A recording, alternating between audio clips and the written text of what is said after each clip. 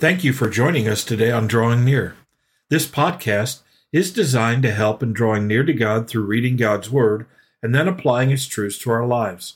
If I can be of assistance to you, feel free to reach out to me through my email address in the description section of this podcast. Today on Drawing Near, we are looking at aspects of God's love in Romans 5. It's always a blessing to me to ponder God's love and its effects on my life. Let's take our Bibles and turn to Romans chapter 5 and study God's Love Justifies. And as we prepare for today's study, let's pray together. And our Father in heaven, we thank you for your love, demonstrated in all aspects of our lives. Help us, Father, to focus, to close in on our understanding of what that love does in our life and how it affects us spiritually. Father, give us an appreciation of your love for us, and help us to love you more with all of our heart, soul, mind, and strength. We ask these things in Jesus' name. Amen. We're going to begin reading in Romans chapter 5, verses 1 and 2. It says, "Therefore, having been justified by faith, we have peace with God through our Lord Jesus Christ, through whom also we have obtained our introduction by faith into this grace in which we stand, and we exult in hope of the glory of God." Here Paul writes about justification in verses 1 and 2. He says, "Therefore, having been justified by faith." It's important to recognize that this is a past activity. It's something that's already been accomplished. Having been justified by faith. When Jesus Christ died on the cross, his death was sufficient to pay for all of our sin. And yet we don't fully come under the blood of Jesus Christ apart from faith. The Bible tells us in Ephesians chapter 2, "For by grace you are saved through faith, and that not of yourselves, it is the gift of God, not of works, lest any man should boast." We are justified by faith. Now, it's an activity that takes place the moment we trust Jesus Christ as our Savior. When we turn from our sin and follow Jesus Christ, when we call on the name of the Lord, when we confess with our mouth Jesus is Lord, and believe in our hearts God has raised him from the dead, we are saved. We're told whosoever calls on the name of the Lord shall be saved. When we exercise faith by trusting in Jesus Christ and all that he did on the cross as full payment for our sins, then we are justified. This word justified is a legal term. It's the idea of standing before a judge, being found not guilty before the Lord. The only way this is possible is because Jesus on the cross bore our sins, bore our guilt and our shame.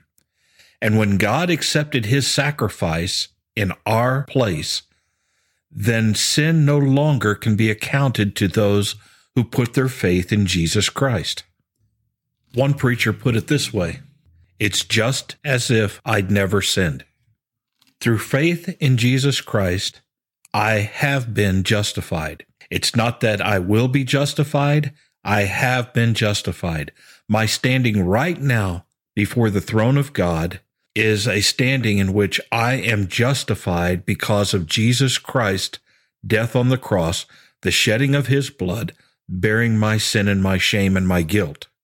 When God accepted him, he accepted all of those who put their faith and trust in Jesus Christ.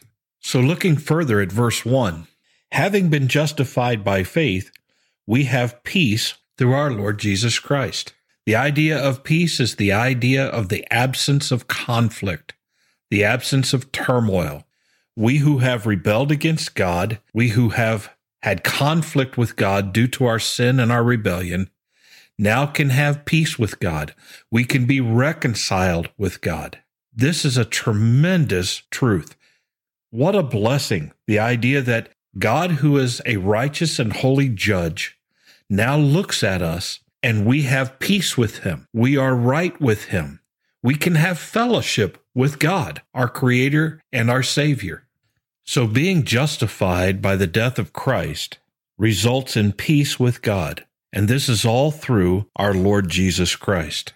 It should be stated here that over and over again, Paul is using the term Lord Jesus Christ.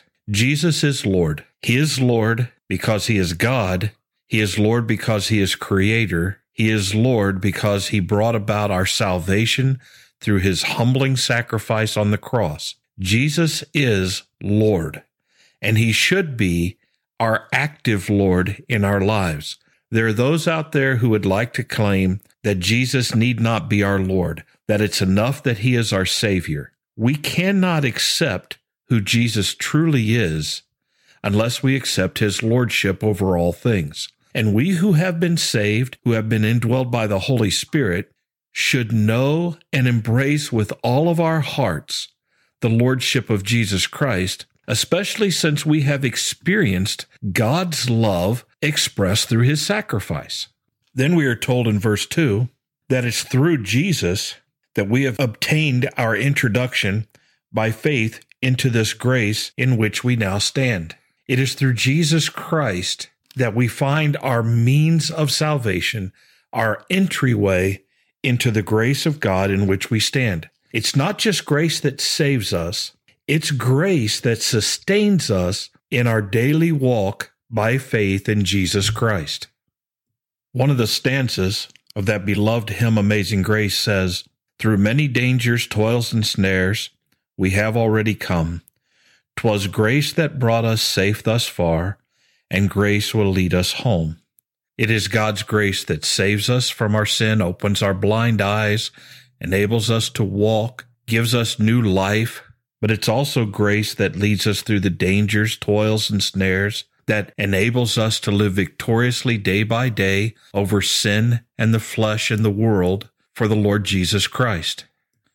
So God's love justifies us, resulting in our peace with God through Jesus Christ and our introduction by faith into this grace in which we stand. And then finally, Paul writes, "And we exult in hope of the glory of God." Exult. That's an interesting word. What does it mean? It means to lift up or to elevate. It also means to praise or glorify. The idea of exalting here contains this idea that we who were once sinners, enemies of God, have been lifted up by the grace of God, have been justified.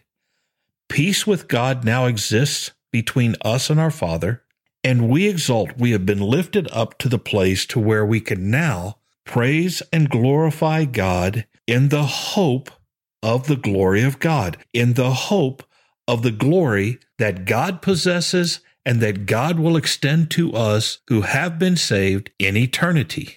Ephesians chapter 2, verse 12 says that at that time you were without Christ, being aliens from the commonwealth of Israel and strangers from the covenants of promise, having no hope and without God in the world.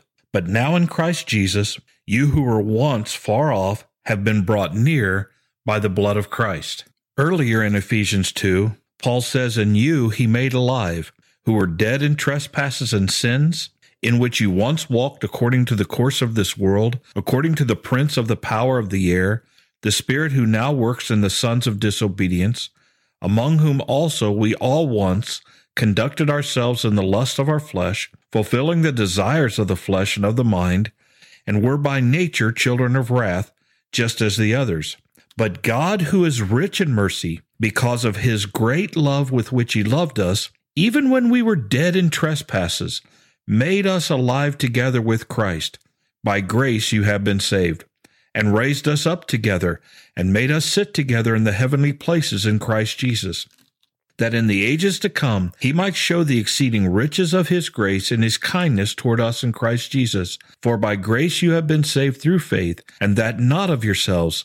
It is the gift of God, not of works, lest anyone should boast. For we are his workmanship, created in Christ Jesus for good works, which God prepared in advance that we should walk in them." And we exult. We exult in the salvation that God has provided for us through Jesus Christ. We exult in the life that God has given to us by his grace to live before him and walk before him through the power and presence of his Holy Spirit. But we also exult in the fact that one day all of this will be past. We will be completely and forever delivered from sin and temptation, from death and the grave, and we will forever reign with Jesus Christ as joint heirs with Jesus Christ. This is how the love of God plays out in our lives. He loves us and sent His Son Jesus to die for us. He loves us and calls us to Him by faith so that we might know Him, have peace with Him, that all of our hope can be in Him, and in the knowledge that we are secure in Jesus Christ. 1 John chapter 3 says, "Behold what manner of love the Father has bestowed on us, that we should be called children of God. Therefore the world does not know us, because it did not know Him. Beloved, now we are children of God, and it has not yet been revealed what we shall be. But we know that when He is revealed, we shall be like Him, for we shall see Him as He is. And everyone who has this hope in Him purifies himself just as He is pure." Father, help us to experience the full measure of your love, a love that saves, a love that sanctifies, and a love that glorifies. Help us, Father, by faith to not only trust in what Jesus did on the cross, but to trust in such a way that by the leadership of your Holy Spirit, we live out your word. We live out the will of Jesus in our lives day by day. Thank you so much, Father, for your love. Thank you for Jesus Christ who died on the cross for us. And thank you for the Holy Spirit who indwells us and helps us that we might not gratify the desires of the flesh, but rather walk in the Spirit. Father, I pray that you would fill us with your Holy Spirit, that we may please you day by day. We ask these things in Jesus' name. Amen. Thank you for studying with us today. You can subscribe to this podcast on Apple Podcasts, Google Podcasts, or Spotify. Drawing Near is a ministry of FBC Tipp City based on the truth that if we will draw near to God, He will draw near to us.